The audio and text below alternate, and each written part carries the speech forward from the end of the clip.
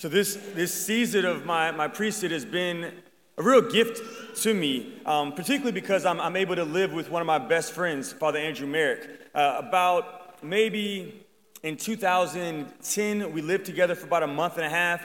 And so this is the longest I've ever gone with living with him, about 6 months at this point. And I really do believe that if there's any priest in the Diocese of Baton Rouge who is striving to live a life that is canonizable, it's Father Andrew Merrick. He is a holy priest. But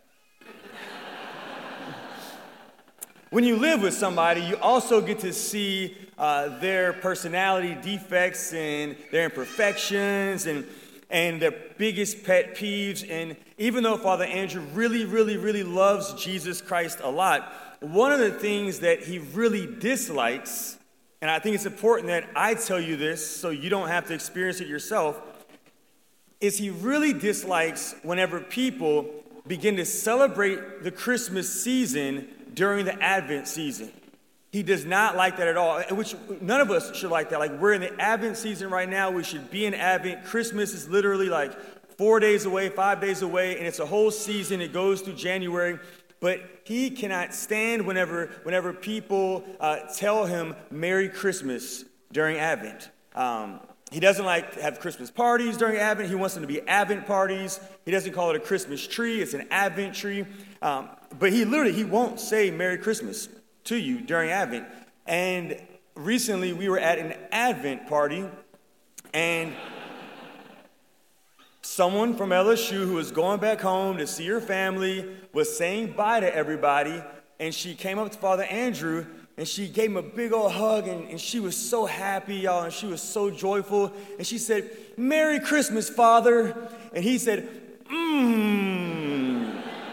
Literally, he didn't say Happy Advent or you too. And when she walked away, I said, And he was like, I didn't know what to say, bro. I didn't want to hurt her feelings. And I was like, oh man, it's so funny because he can't stand Christmas music during Advent, whereas me, on the other hand, I don't like sacred Christmas music during the Advent season, like Oh Holy Night, like that belongs in Christmas. Silent Night, that belongs in Christmas, right? But secular Christmas music, like I play during Halloween time. Like I'm jamming out to Mariah Carey, All I Want for Christmas Is You, and Halloween. I like the song, This Christmas Will Be a Very Whatever. Like, I love secular Christmas music.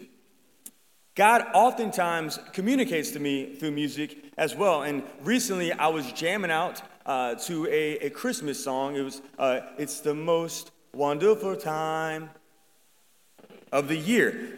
And it really is becoming like the most wonderful time of the year because we are preparing for the incarnation of Christ. And so it's an exciting time to anticipate the incarnation, the coming of Christ in our lives again. But as I was listening to this song, I felt convicted. I didn't feel convicted because it was a Christmas song and it's Advent season.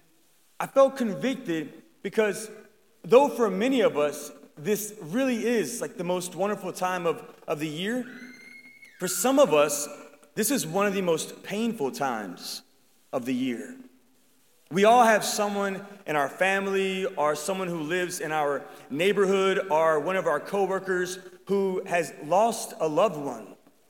And this will be their first Christmas being without that person, their spouse, whether it's through divorce or death, their parents, the loss of a sibling, or maybe their sibling got married and their sibling's going to be with their in-laws for Christmas this year, and it's going to be our first time experiencing the Christmas season without them. The loss of a job. This might be a Christmas season for somebody we know, or maybe even for ourselves, where it's just going to be very difficult to actually enter into the season because it's not going to be like years past. One of the temptations from the enemy that is very operative during this time of the year, particularly the end of Advent and the beginning of the Christmas season, is the temptation to comparison. To compare my life to what it used to be and what it's not anymore. Comparison to other people's lives. They still have their families together. They still have a good job. They're still able to provide. When we go to these Advent gatherings or when we go to the Christmas parties, we might see things that other people have that we don't have, or who they have that we don't have. And it might be painful. One of the vices that might be born from this temptation to give into comparison during this season is the vice of envy. Envy is that irrational sin. It's irrational because it tells us that because someone else is winning, that therefore means that I must be losing. We feel like a sting in our heart when we see how good someone else is doing in their marriage or with their family or with their kids or with their parents or at work or in their health or whatever it might be. And we literally feel like a pain in our heart. And we don't have to have it, but we just wish that they didn't have it either. It's painful to see. If we find ourselves in this place, we're not alone. And this is a temptation that is very much operative throughout our community. And it's not isolated to this season in history either. I imagine, like, whenever I pray with the life of Joseph, that potentially he may have experienced this struggle with comparing what he was able to provide for Mary and Jesus as opposed to what other people were able to provide for their families. I am not in any way, shape, or form suggesting that Joseph struggled with the vice of envy. I am suggesting that he potentially experienced the pain of comparison. Can you imagine what it must have been like for Joseph to be accompanying Mary as she was pregnant, as she was getting ready to bring the Christ child into this world, and he who was entrusted by God through the message of an angel to walk with Mary, to provide for Mary, to protect Mary and Jesus, he wasn't even able to find them a place to give birth to the Son of God. And other families, they were able to find a place and a space to deliver their children into the world, and he wasn't able. Maybe he compared himself to his relatives who were able to do that, whereas he wasn't. Then after the Christ child was born and Mary and Joseph were traveling to bring their offerings of sacrifices, maybe he saw what other people had that he did not have. He was poor. He couldn't bring a sacrifice that cost money, and so he might have been looking at them like, wow, like I really don't have what they have. Maybe he felt inadequate. Maybe he struggled with comparison, like many of us do. If we find ourselves in this period of comparison to what Christmas used to be, to what our lives used to look like, to how things were back then, to other people's blessings, whereas we seem to be on the struggle season, we're not alone.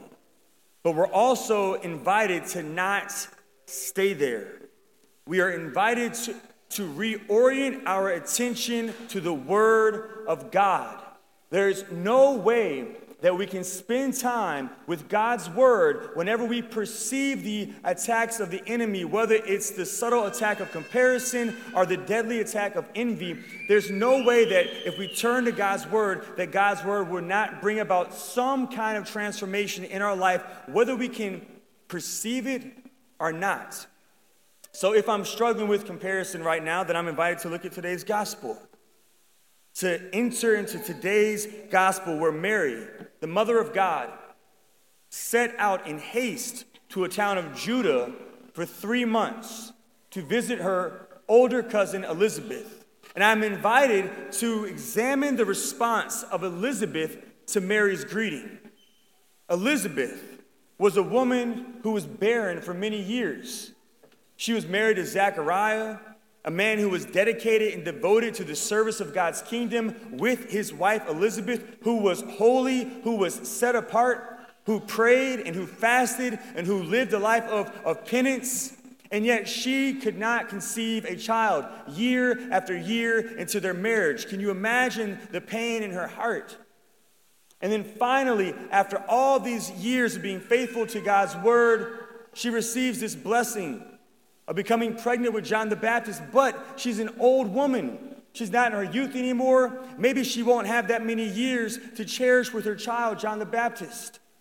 Her life just doesn't seem to be going the way other women in her community's lives were going. And then her young baby cousin, Mary, who was a 14-year-old girl, comes to visit her. And she, without even trying, is now pregnant, and she's pregnant with the Son of God. Elizabeth could have responded by saying, "Really, Lord? Like, I've been faithful to you way longer than Mary. Mary is only 14 years old. I have been faithful to you for decades. And she is able to be the mother of God and not me after all that I've done for you, after all that I've suffered, after all that I've been through. She's the one who gets to be chosen." No, she didn't respond with any kind of jealousy. She didn't compare her life to Mary. She didn't have any envy in her heart. What did she do? She rejoiced. Praise God, Mary. Praise God that you are pregnant. Blessed are you among women. I celebrate with you. I rejoice with you. My baby in my womb is leaping at your presence, in the presence of the Son of God in your womb. Praise the Lord. She was able to celebrate her cousin's blessing. She wasn't focused on what Mary had that she did not have, which would be 33 more years with the life of her son. She simply rejoiced at the blessing of God in the life of her relative, at the blessing of God in the life of her cousin. She was able to rejoice because she was rooted in the Word of God.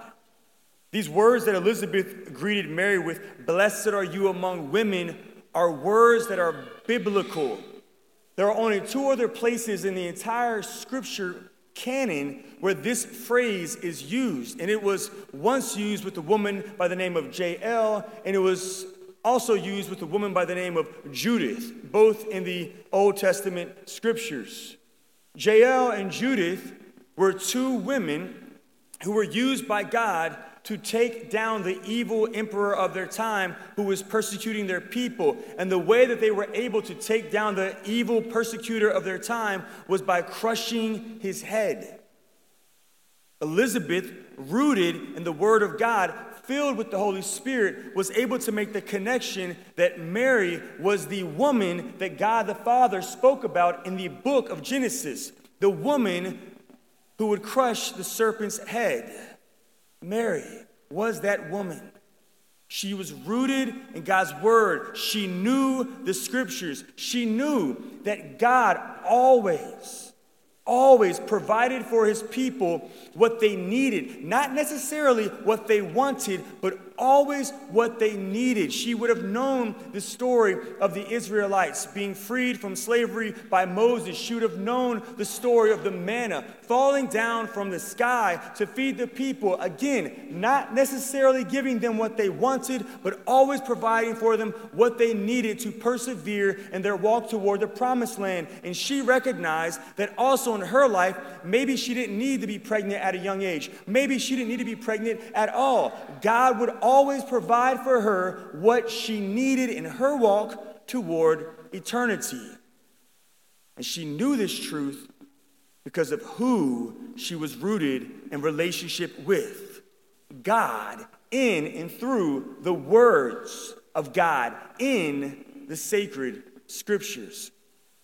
And if we too want to be able to respond to the blessings that other people are going to experience in this season of their lives, if we too are going to want to persevere in relationship with the Lord in this season of our lives, recognizing that our health might not be the best this year, we might not be as successful as we once were, we might have lost a few friendships and relationships, we might be suffering and grieving because of the loss of loved ones, but still, God will always give us exactly what we need to persevere in our relationship with him.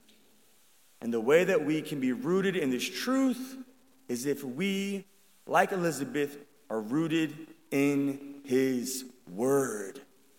Intentionally spending time with the sacred scriptures every single day. And I assure us that if we imitate Elizabeth, Saint Elizabeth, and if we too can immerse ourselves in his word, then we will also be able to abide by this truth that I might not get what I want this year or next year or ever. but I will always have what I need. And if I have what I need, then I have everything, because I have him who is everything, Jesus. And if we can persevere in trusting that Jesus is enough for us while we are on earth, then we will be able to persevere in our relationship with Jesus and abide with him, not only while we are on earth, but forever in the kingdom of heaven.